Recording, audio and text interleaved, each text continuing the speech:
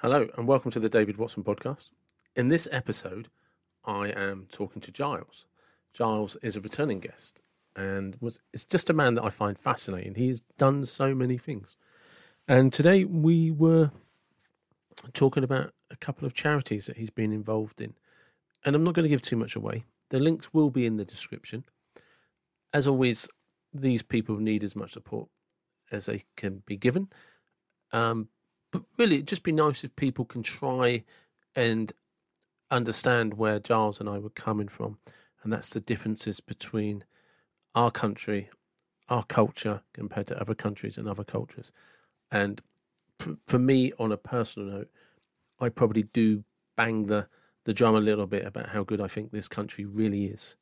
And that we have a lot going for us.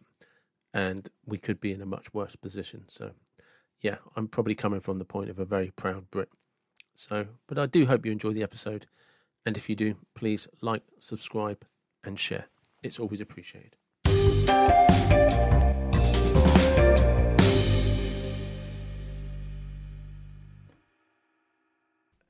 Good morning. Welcome to the David Watson podcast. Again, how are you? I'm very well, thanks, David. Very nice to be here. And looking forward to having a chat with you. Yeah, definitely. Because like you said, when we spoke the first time, I remember one of the things I talked about was this big, long list of things that you had done and were involved in over the years. And I really just had no idea where to start. But one of the things that we kind of got into but didn't get into details on was some of the work that you've been doing in Africa. Oh, yeah. Okay. So, which seems a long time ago now because of the old pandemic, and I haven't been there for a couple of years or so. And I keep getting these longings to touch the earth of Africa once again. And every time I look at the governments of putting Kenya on the red list and all this sort of stuff, I'm thinking, oh no, it's not going to happen again. But I'm really hoping to go back to Kenya this June, late next June, and see some friends out there. That's what I'm hoping. We'll see. We'll have to see, I guess. So how did you get involved in going over there in the first place? So I'm very lucky in my job in that, I've actually, I was talking to someone the other day who's quite a young teacher, and she kind of quizzed me. It was almost a bit like a podcast, like talking to you, Dave. We had after I'd done duty, I do a duty night once a week in one of the boarding houses. It's one of the girls' houses actually, and I love it actually. Go and have a bit of chat, a bit of fun, and talk to some interesting kids, and then we tend to wind down with a glass of wine at the end of the evening to have a chat. And if you like, a new friend, Chloe, was there. She's now the deputy house mistress, and she plied me with a couple of glasses of wine, and basically just we ended up chatting about what I've been up to. And she said, gosh, you must have had to adapt to being at the same place for so long and do so many different things. And I think I have. And so after I've finished being a housemaster, I ended up working in admissions. And I don't know if I said this last time to you, but I think that my boss, I'm not sure he fancied the Africa trip. I think some stories of things going wrong in Africa, but also maybe, to be fair to him, it was probably the wrong time of term. So at the end of term, there's an opportunity to go out to a school and wave your flag and say to people, why don't you come to our school? Why don't you come to Shrewsbury School and spend 5 years with us and be educated in the appropriate manner? And so it's basically a sales job. So you go out there and you just say, look, this is a nice school, why don't you come to us? And you go to the private schools out there, the private prep schools, and you hope that you might bump into some wealthy and interested people who might want to send their kids overseas, and some people do. So that's really how I got to go over there.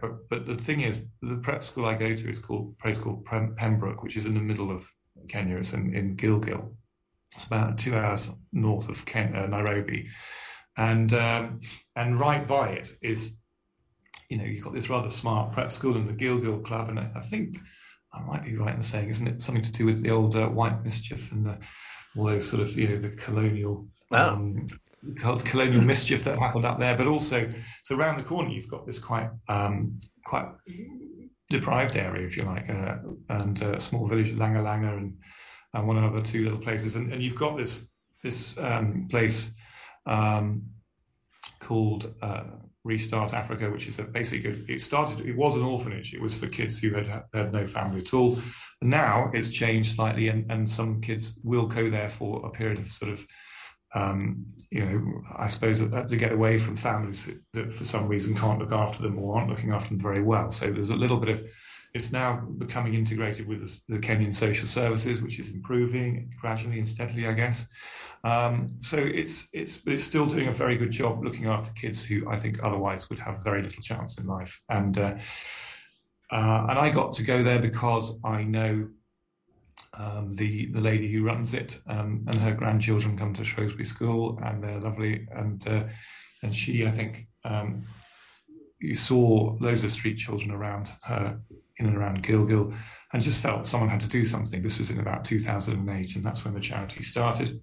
And so she bought a house, and 7 kids came to live in this house, and they started small, if you like, and then gradually they've built up enough resources to buy a plot of land and build a better place for them, if you like. As I say, it's a bit like a mini school. It's a bit like a kind of prep school. It's got its own garden. It's got its own playground. It's got a little football pitch, or area where they can play football. They grow quite a few tomatoes, and they've got some polytunnels. They grow quite a lot of their own food for the kids, try and keep them as healthy as possible. They've got an area where they make briquettes, which they try and sell, and so they're trying to do a sort of bit of self-sustainable activity. They've got a women's group who make clothes, belts, things like that to try and sell, and obviously to give some of the local women a bit of employment. So it's a really good thing. They make their own bread. They've got lots of people working with the kids. They've got their own bakers, as I say. They've got their cooks. They've got their nannies, and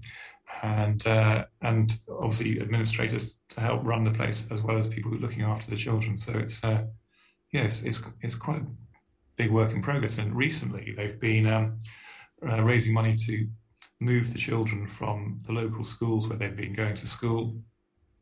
And if I'm honest, I don't think the local schools are particularly good. As we might complain about the schools over here, but I think I've got a friend who and she sent her daughter to the local school because her daughter was very good friends with one of the local Samburu and tribeswomen and his daughter, and they went, and the sort of story she came back with about beatings and things was quite remarkable. And I know in Kenya there have been occasions where the children have risen up against the teachers who have beaten them, and they've just risen up and said no more. And that's partly because in Kenya, one of the few jobs that carries a pension is a teaching job, and so because of that, a lot of people are drawn to be teachers purely because of the pension, not necessarily because they enjoy working with children.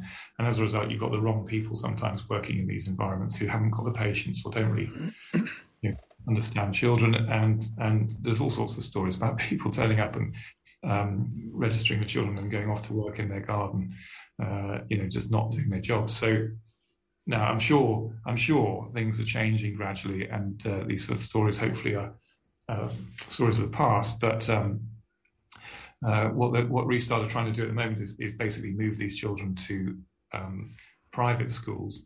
Don't think of the private schools as you might do in terms of the UK, but they are still a step up from the local schools, and the idea is that these kids will get a better education. And I think education is so important. Obviously, I'm an educator, but I would say that. But I do think it's important. I've just read a really inspiring book, actually, The Girl with a Louding Voice.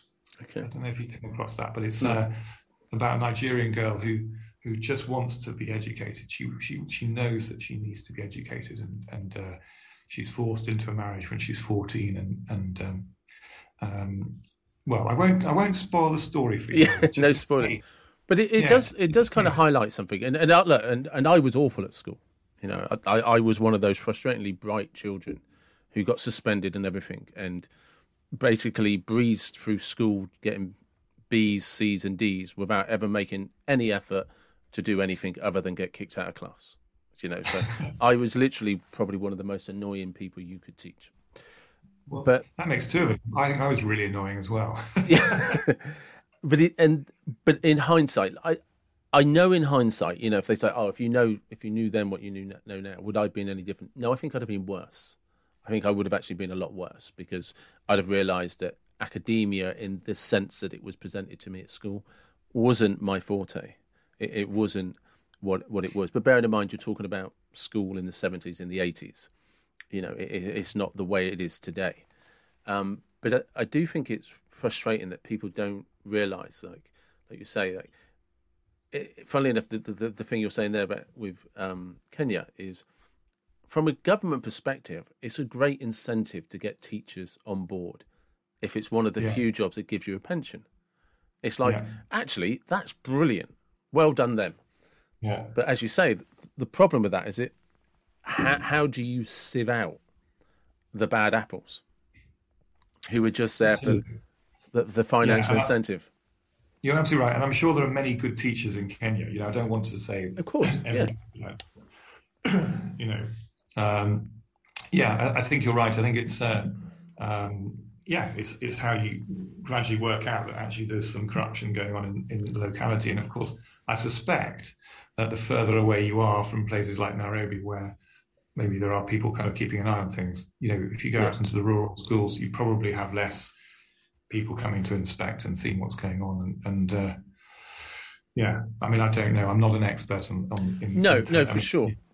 But it's also interesting, like you were saying, the book you were just reading, and this is common not just in Kenya, in many continents in Asia, the continent of Africa, and probably the continent of South America. If you are a girl, education is not classed as something that's important for you. What's important is being a wife to somebody. Yeah, absolutely. And I think, if you read, there's definitely a culture in some countries, maybe in Africa. I don't know if I was going to say, especially in Africa, I don't know if that's fair, but certainly in some cultures, obviously still you have girls being married off too young, without a chance to have any education. And in the book that I've mentioned, The Girl with the Louding Voice, one of the issues is that her father can't afford, basically, to kind of pay the rent and stuff, and actually he's attracted by the dowry that he's going to get for marrying his daughter off. And you can see he doesn't necessarily want to do it, but actually she recognizes that actually she understands why he's doing it, even if she doesn't want it to happen. But she realizes that for her father to kind of exist with her brother, he needs money. Otherwise he's going to be kicked out of this house and all that sort of stuff. So it's always, it's clever because there's a complexity. It's not always straightforward. It's not necessarily that someone goes, "Oh, I want to get rid of my daughter." It's sometimes maybe there isn't an option. I don't know. Maybe I'm being too nice to the father. No, I think you hit a nerve right there. Is the problem is these things are complex. They're very multi-layered, and often they're based on. We like to assume it's always based on the worst case scenarios from an emotion of greed or something. But actually, sometimes the complexity is that people are trying to survive and they're making decisions from a place of fear. Yeah, maybe. Yeah, I definitely. But it is also cultural. I mean, marrying girls off at 14 without any education is just not good for your society, because, if they're having children that young. They've lost their childhood and they've lost their ability to be educators, and therefore, or educated, and therefore, they're going to struggle. It's not going to be easy for them. Let's just say that, and it's not going to be easy for the next generation, because having said that, they may say, "Well, I'm not letting that happen to me," but I don't know whether they'll get that opportunity.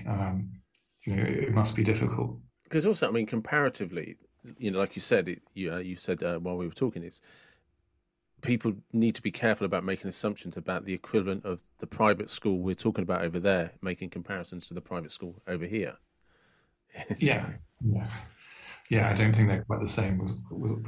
Again, I don't really know, because I haven't visited. Maybe my next time to Kenya, I'll go and visit one of these schools to see what they're up to. Actually, that would be a good thing to do, I think. Because I think, when I do go and visit, obviously I'm there to recruit pupils to our school, but it's every now and again, if I have a window of opportunity to go and do something a bit different as well, I like to do that. So what is it specifically that Restart does then?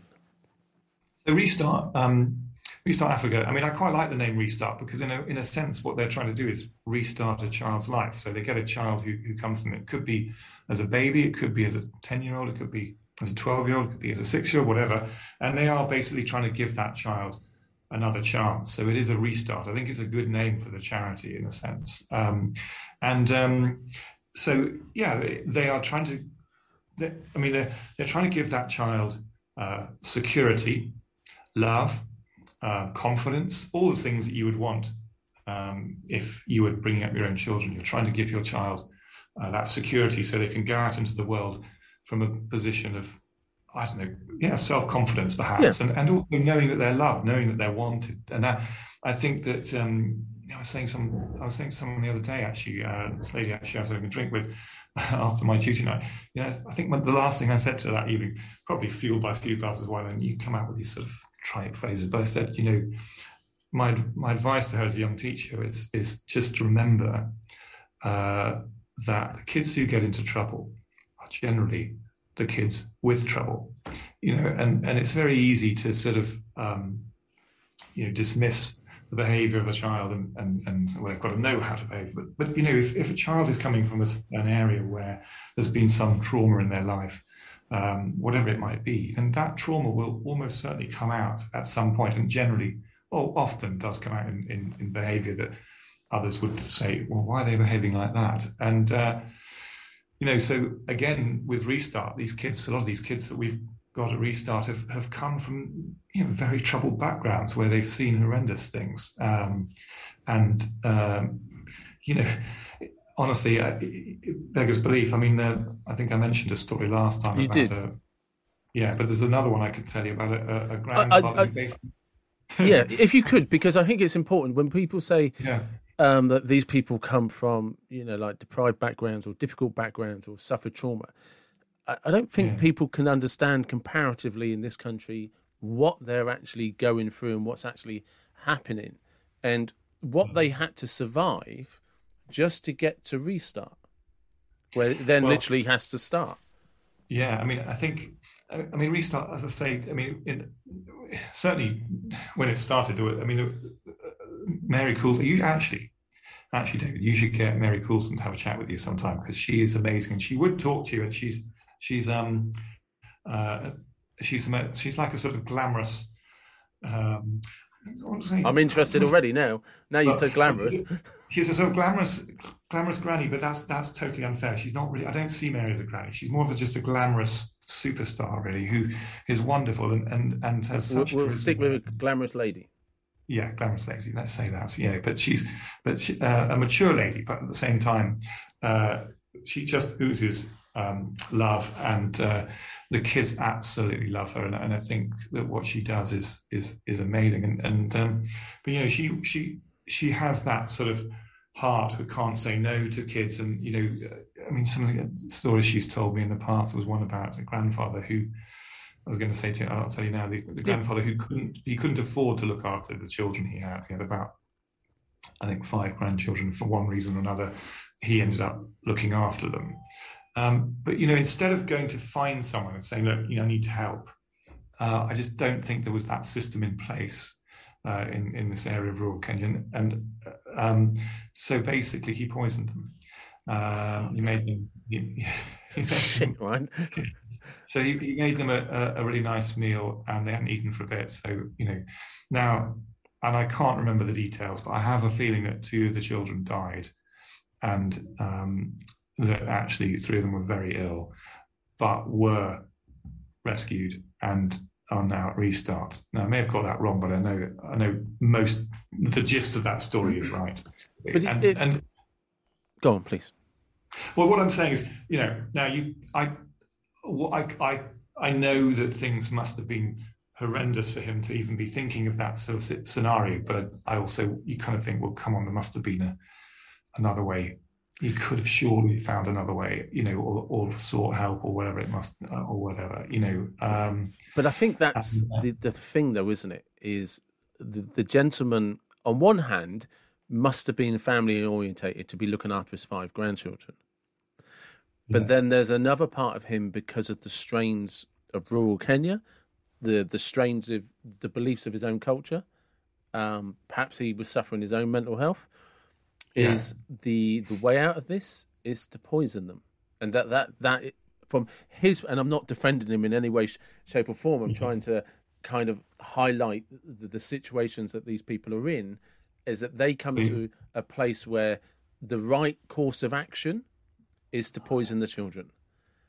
Yeah, I mean, I think what it does, whatever one says, what it highlights is the vulnerability of kids in these sort of situations, and poverty, extreme poverty, always leads to vulnerable children. And I mean, you talk to Mary, and she'll tell you that I think every single girl who's at Restart, who's above us, who's above, sort of 2 years old, has been sexually abused.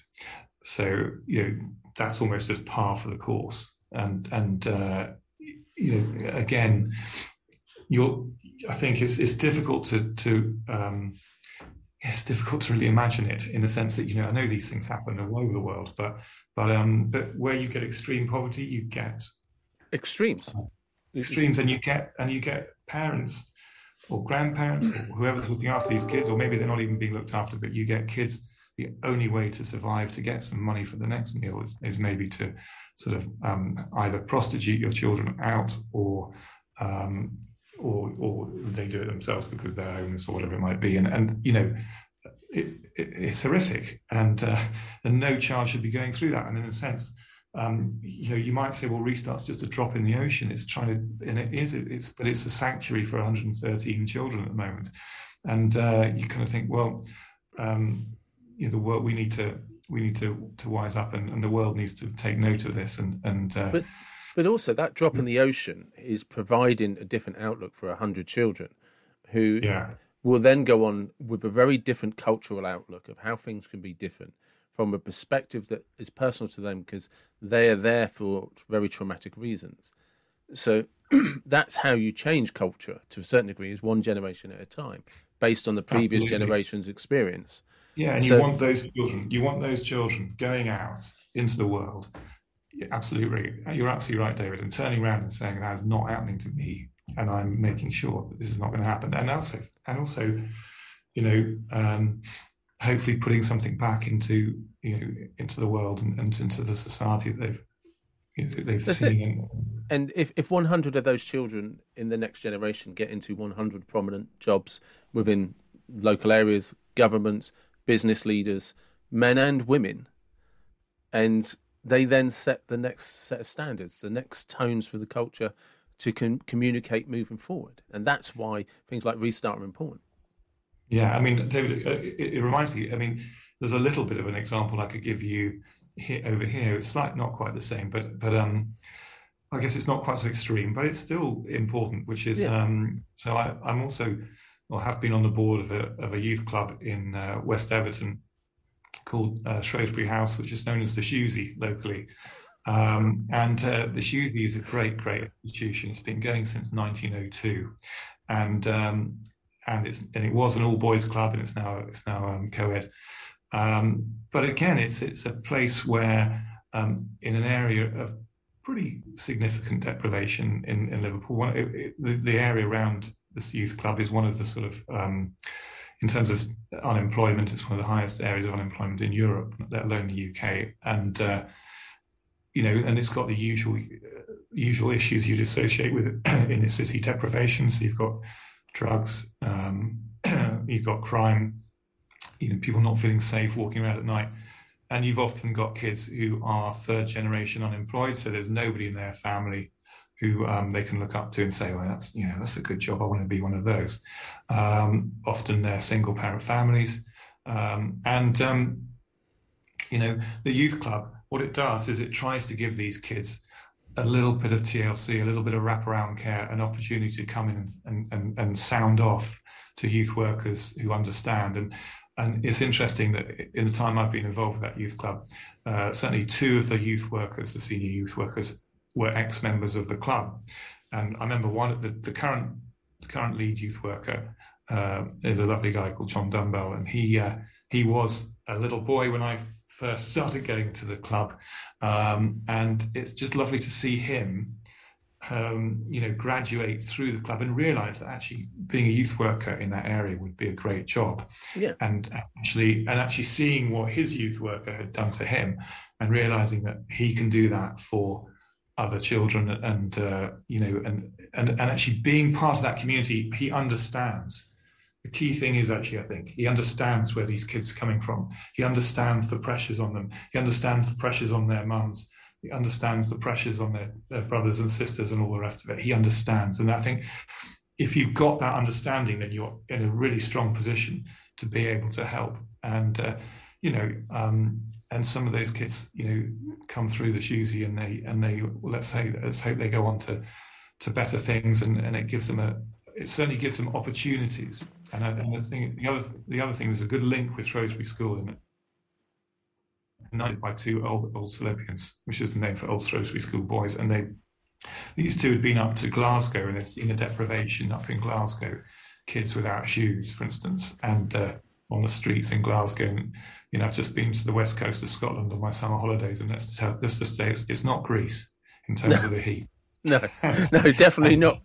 Yeah. So then these guys come back down. They don't live in Glasgow. They've just been up there, but they decide, okay, where's the nearest area of urban deprivation where we can actually try and make a difference?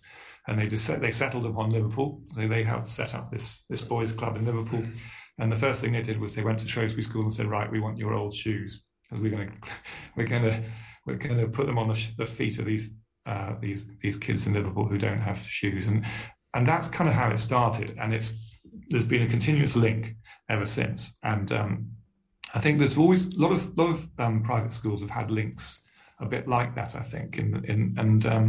But not many of the schools have such a strong link now. I think it's great that this link is still there. And actually, we've even got a boy from the Shusi at Shrewsbury School on a scholarship. And I think we'd like to have more. We'd like to have more links like that, and to try and help, where we can with raising money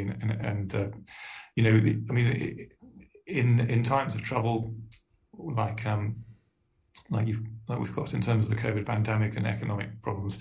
As soon as the government start making cuts in education, the youth services go first, because they're deemed not necessary. They're not a necessity. A school obviously is a necessity. A youth club is deemed not to be. So they'll cut the youth workers. And if the Shrewsbury School community can help pay for a youth worker or to keep that club going, then that is a brilliant thing in itself. And actually, currently, I'm training for my 22-mile walk next Thursday. The whole school are going on a walk, and we're going to try and raise some money for the Shusi. And and that's probably the best thing we can do in a way. You can't, sometimes, I don't know what you feel like, David, but sometimes I feel, you want to try and change the world. I want to be involved in everything, but actually sometimes just raising money is a really important step in that direction, because you can put that money into a youth worker who knows what they're doing. And yeah, I mean, I remember a friend of mine, Haley, and I. It's got to be nearly 10 years to the day.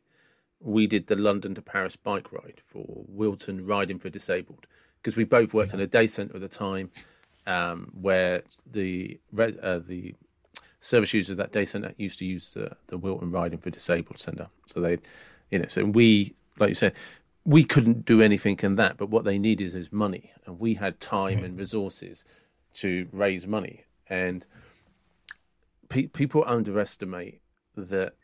Sometimes the best thing you can do is let the people that know what they're doing get involved, and let them kind of deal with that, because they have the infrastructure, the experience, the understanding. And it's a catch-22, isn't it? Because on one hand, you don't want to bring down everything to a monetary value, but effectively, in many aspects of life, your services are a commodity that are exchanged one way or the other. And some people, the service that they exchange is much better when it's one-to-one in something they're doing well.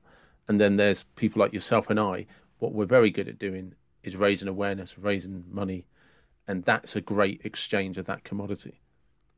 You know what I mean? You can't be the white knight and save everybody.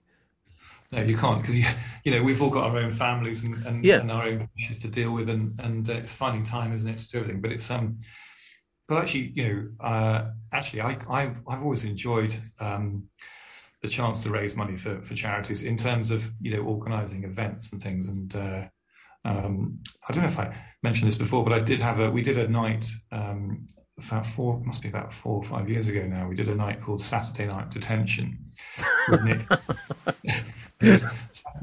Saturday Night Detention with Nick Hancock, and so Nick obviously used to be a star of the old show. Was it Have I Got News? No, was it?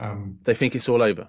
It's all over. Sorry, yeah, and he's very funny, Nick. And Saturday night, he actually did actually go to Shrewsbury School, so he lives locally. So he said he very kindly basically said, "I'll come and donate my time." So we managed to get him for this evening, and we did. We had because it was Saturday Night Detention with Nick Hancock. We had a school dinner, so it was just sausage and mash and great onion gravy, followed by treacle pudding. Fantastic. And there was a bar, but it was very funny because the catering team. It's a guy called Matt Warburton, head caterer at Shrewsbury. He's a fantastic guy, and him and his team had sort of done some amazing publicity stuff, and all the menus were surrounded by sort of that's right. They've written lines all over the blackboards around the place, and it was very funny. But everyone really really enjoyed it, and of course Nick was full of good stories, and we had a young man who was a comedian came down from Manchester called Kieran Majaria, who's also an ex-Shrewsbury schoolboy who's a doctor and also a comedian. He's very talented, and my son Joe played his guitar. He likes it like that. So it was kind of a night of cabaret, if you like. And, but it was a really enjoyable evening, and we made £7,000 on the night. And it's nice when you enjoy yourself and raise money. And we're going to do another one soon. Actually, I've got a friend who's up for a discussion, I think, and I think he could be an entertaining man. So we're looking at, I think, 11th of December. So if anyone wants to come to Shrewsbury to see another Saturday Night Detention, but this time with a Christmas angel, we've actually got a real life Christmas angel coming to discuss life with us. Well, I'll have to make sure I put the links in, and also the links for your fundraiser. Is it next? Did you say next week you're walking? Or? Yeah, I'll send you the links to that. If anyone wants to donate to the Shusey and the Shrewsbury School effort to raise, we're actually aiming to raise 100,000, which is what we did 5 years ago. But I have a nasty feeling we might not get quite so close this time because of it's not quite perhaps an easier time to ask for money. But I'm hoping that the kids, each child, each person walking is meant to be trying to raise £100. And if we did manage to do that, there's 820 children at the school. 100 staff and all that sort of stuff. So we might get near there. It's an achievable target when you break it down into its numbers. Absolutely.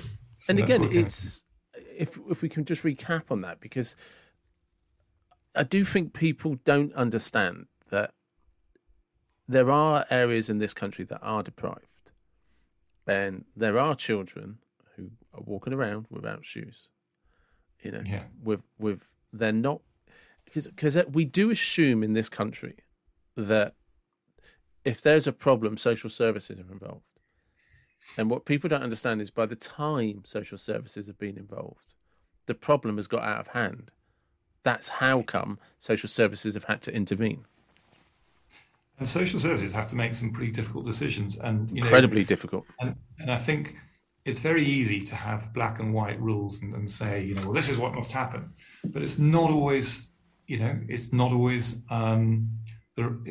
that easy. I remember talking to a youth worker in Liverpool, and he was a very experienced youth worker, and he just said, "Okay," he said, "you're dealing. Let's say you've got a family of 5 kids, and one of them's being abused by a parent. Is it the best thing to remove that child from the family? And of course they went, yeah, of course it is. He said, well, but is it? He said, because you're taking them into care, you're taking them away from their family, from the rest of the children who they might be very close to. You're taking them away from what they know. How bad is the abuse? What is the nature of the abuse? You need to ask all sorts of questions, and you need to be very clear that removing that child from the family environment is in the best interest of that child. Still most of us would probably say, well, remove the child from the family. But he was just, I think, playing devil's advocate and just saying, no. Well, it is, because the wider picture is that sometimes when you have a struggling single parent or struggling parents, removing that child just exacerbates their sense of failure as a parent. Yeah. Which then has a knock-on effect to the other children, and it has a knock-on effect to that parent's mental health. And this is when we start talking about how complex these situations are. If there's a better way to support the parent or parents with the children, well, then you've kept a family together. The circumstances might not be perfect, but you have a parent that's still doing their best with the resources they have. And within that, you create an element of self-esteem. And self-esteem is self-confidence, it's self-worth. And when, regardless of your background, if you can have a sense of self-worth and self-esteem, it's a superpower. Yeah. And I think it's difficult to have self-esteem if you're not able to help your child, for instance. So, I remember speaking up in Liverpool to a lady who was a headmistress of a local school in Breck Road, and she was saying that they started a homework club for parents because, one of the problems they were getting at the school was they'd set some homework for the kids, and little Johnny or whoever would go home and he'd say, "Hey, Dad, any chance of bit of help with my homework, mate?" And it maybe Dad or Mum wasn't very well educated themselves and couldn't do it. So rather than admit they couldn't help little Johnny with his homework, they would be like, "Hey, mate, I never bothered with homework when I was your age. I wouldn't worry about it, mate." So the kids don't do their homework because parents actually get too embarrassed that they can't help their children with homework. So what they did was the school started a homework club for parents to show them what to do, what their kids were doing, and how to help their kids. But unfortunately, the take up for that was 20%. But at least those 20% were actually interested enough in trying to improve the education for their children. It's funny you should say that. That's happened to me today. I'm technically on annual leave at the moment, and so my sister is a single parent. She has 2 children. One of them is autistic, and so while I've been on annual leave, I've said to my sister, I'll take my niece to school every day and pick her up. Just help my sister out, quality time with my niece, family time really. And if you don't have to do school runs normally, they're quite entertaining. Yeah, when you're doing them voluntarily, because you don't have to go to work, and it actually gives you a reason to get up in the morning. They're good fun. Yeah, do you know what I mean? And my niece likes it because I give her Tic Tacs every day. It's like, there you go, there's your favourite Tic Tacs. Because I'm not a parent, I'm an uncle. I'm allowed to do all sorts of things. Yeah. But my sister was saying, I asked my niece this morning, how'd you get on with your homework last night? And I said to my sister, how did you get on with the maths homework? And my sister said, no, I've sent a message to her teacher because she didn't know how to do it, and I don't know how to help her. Yeah. And that's the point. I mean, I'm an adult.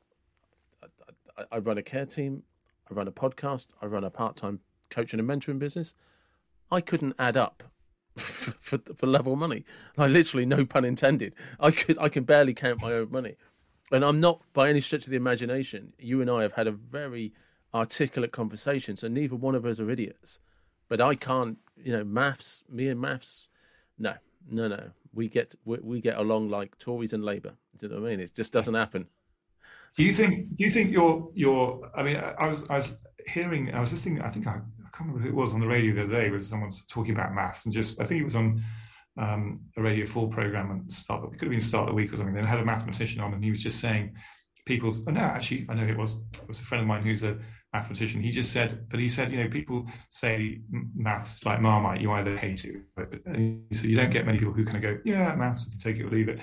But he said, I wonder actually how much maths or hatred of maths goes back to a poor teacher, or not enjoying it in the classroom when you're little because you'd missed out on the basics. And I genuinely believe, I like to believe anyway, that I would be quite good at maths if I hadn't been pushed up a couple of classes too early, and then actually I didn't do the basics. And actually, when I having been good at maths, I suddenly found myself really struggling because I had missed out chunks, and I never really recovered because I didn't like it, because I couldn't do it, and I wonder whether I have a theory on that from a personal perspective. So I had a natural inclination towards history, but the reason for that is because I found people interesting, and so I had a natural inclination towards subjects that I found interesting that typically evolved around people's behavior, how societies came about. Because I think one of the great things about history that isn't presented, if you understand history, you can almost predict your future, because history, the politics and how things evolved came about because of human behaviors, and human behaviors haven't changed. It's just the clothes we wear and the language we use that changes. So you can have a good indication of where society is going, or a good understanding of it, if you understand your history and all of the cultural elements of history. And last week or the week before, my brother and I, because it was like nearly the last week while the kids were on holiday, my niece was round with her friend whose grandma lives next door to us. So it's like they came around. So we got the old Coke and Mentos out, and it's like, right, we're going to show you some chemistry. And basically, we drilled a couple of holes into the lids, chucked the Mentos in, screwed the lids down, and then everybody had a Coke fight. Do you know what I mean? One bottle at a time, right? And what we did was made that very interesting. And at some point, they will learn about, carbon dioxide, and do you know what I mean? I can't remember how it works, what the chemistry is behind it. But I made that moment of chemistry interesting for them and exciting and fun. And absolutely. And I think that's the problem with maths. Certainly, when you and I were at school, it was taught from a blackboard. They never taught you the fundamentals of maths in a way that can be interesting. Like look, when I was a kid, if you'd have taught me the maths behind the velocity of a cannonball and a catapult and an air pistol, I'd have been all in. I'd want to know about trajectory, the equations, pi, and all of the things that went behind how you propel something forward. Because I was a kid. Because that's what it was like when I was a kid. But they didn't. They taught me my times table from a blackboard, and I couldn't associate that to anything I was interested in. Well, I think my first maths teacher was a little old lady who was just sweet and nice. And, And then I went to school where the maths teacher was sort of elderly man. He looked like 105 as far as I was concerned, but I was quite little then. He was probably about 35, but he was he was quite elderly, but he was very old school. And if you got something wrong, you got a knuckle duster. Just a punch on the top of the head. And I remember being so scared of getting things wrong. You never ask questions because you were basically busy quietly copying off the person next to you to make sure you didn't get it wrong, so you didn't get a knuckle duster. So I never bothered trying to work out how to do it. It was just like, oh, that's right, I can't do that. And I think the fear that I had of that guy was such. And then he eventually retired, and I thought, phew, we maybe have a nice maths teacher. We didn't. We got a young guy who was absolutely I don't know whether he was the grandson of the old maths teacher, but he appeared just as ruthless and tough. But it's true, isn't it? Because that reminds me of a story when I was a young boy. So I'm half Irish and come from, my mum is a Southern Irish Catholic. So I went to Catholic schools, I went to a Catholic church, and I was an altar boy. And when I was about young, 7, 8, we had a priest called Father Beatty. And because my dad was in the army, we went to the army church, and Father Beatty was a colonel. Father Beatty, to me, was possibly the nicest person I'd ever met. And he didn't live up to his name then. but for beating, no, it's not at all. But he, to me, in my mind, if Jesus Christ wanted a priest, it was Father Beattie. He was so into his community. He so loved his job. He was so passionate about people that for a period of that childhood, I contemplated that I would want to be a priest because I just loved this guy. I thought he was amazing. The following priest, whose name I can't remember, was all children are sinners. You're the scum. You are Satan. And I can still remember the boy's name. His name was Anthony. And he made a mistake. He was a little bit nervous. It was a new priest. He made a mistake. And when we got back into the vestry or whatever it was, that area, he had him up by the scruff of his neck and was shaking him in front of all of us. And we'd gone from Father Beattie, the world's nicest guy, who used to give us Christmas presents and tell us what wonderful children we are. And when we made a mistake, it doesn't matter. Life's about mistakes. We'll get it right next time. And if we don't get it right next time, we'll get it right the time after. You know, and he was so adorable and so encouraging for young children, and a great role model if you were an altar boy, you know, because he would actually come round to your house, ask you about school, ask your parents how things were and stuff like that. With this other priest, scared the hell out of all, like no pun intended, but literally scared the hell out of all of us, and terrified of us all, and none of us wanted to go to church, and none of us wanted to be altar boys. Yeah, and that's the difference with children's influences.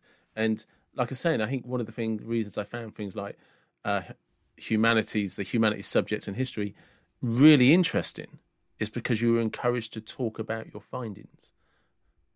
Whereas, like you were saying with maths, you were petrified and wouldn't dare ask the teacher if you were making a mistake. And I think the best bit of advice I got as a young teacher was from a teacher who I very much enjoyed his company. He just said, you'll hear a lot about, you know, going hard and you can lighten up at some point and all that sort of stuff. He said, but actually, he said, my best bit of advice to you, he said, is love the children, because they know if you're behind them, if you are someone who is behind them and loves them and wants them to do well and supports them, and, you know, that's the best way to be, because, you know, ultimately, if they know they have your support, then they will cooperate. You know, and you can't run a boarding house in a boarding school without the cooperation of the inmates. You know, you can't. It's much harder anyway. I suppose you can if you go in and you're so vicious and unpleasant and all the rest of it that everyone's in fear and trembling. That is one way of running it, but and maybe that's the easiest way, I don't know. But I think the easiest, personally, I could never do it that way. You have to go in and you have to be approachable, you have to listen, occasionally you have to apologise. And so I've done a few times, and for making mistakes, and you know, be human. And once they see that you're human and actually you can be negotiated with, I think you always can have a better atmosphere around the place. And that's absolutely true. So I think any teacher who rules with fear is going down the wrong line, and they won't ever. Well, I suppose some people say, "Well, we get results here," but I don't know at what cost. Yeah, exactly that, and that's at what cost, and that is probably a great place to stop, because I'm mindful of the fact that your time is limited. Yeah, but again, look after some children. Yes. So, as always, thank you very, very much. It really is appreciated. Well, David, can I just say thank you very, very much indeed for being so kind as to have me back on your podcast. And I'd just like to say, you know, if anyone does want to sponsor the Shoesy, I can send you the links, and also Restart Africa and Restart. You know, to send a child to private school in Kenya at the moment is, I think, around £360 a year. But obviously, that's quite a lot of money. But if anyone wants to sponsor a child in that sense, that'd be great. But if not, you know, £1 a week, £1 a month, whatever you can afford, every little penny helps in these cases. So you know, I'd love to get you to have a chat with Mary. So maybe we can help that happen as well. If you could do the introductions, I'd really appreciate it. And just I'm just gonna tie you in quickly, because I do want you back on the podcast, because we're going to talk about your comedy character, who is Barely Grilled. Barely Grilled. Barely Grilled. He's an outside adventurer, explorer, and I think we all know where the pun is here. Well, I think we do, but he's not as good as that one. No. And he's a pretty average character, really. We're also working. There's a couple of other characters as well. We're working more. So, ladies and gentlemen, there is going to be a third podcast. Yeah, brilliant. Okay, well, thank you very much, David. Thanks, Giles. So there's Giles, and as you heard at the end, he and I will be sitting down to do another podcast. And yeah, there was lots to digest in that episode. Like I said, I hope you enjoyed it. Please check out the links in the description if you think you can help or are interested in helping. Or let me know if there's any more information that I can provide for you. Thank you very much for listening. Take care.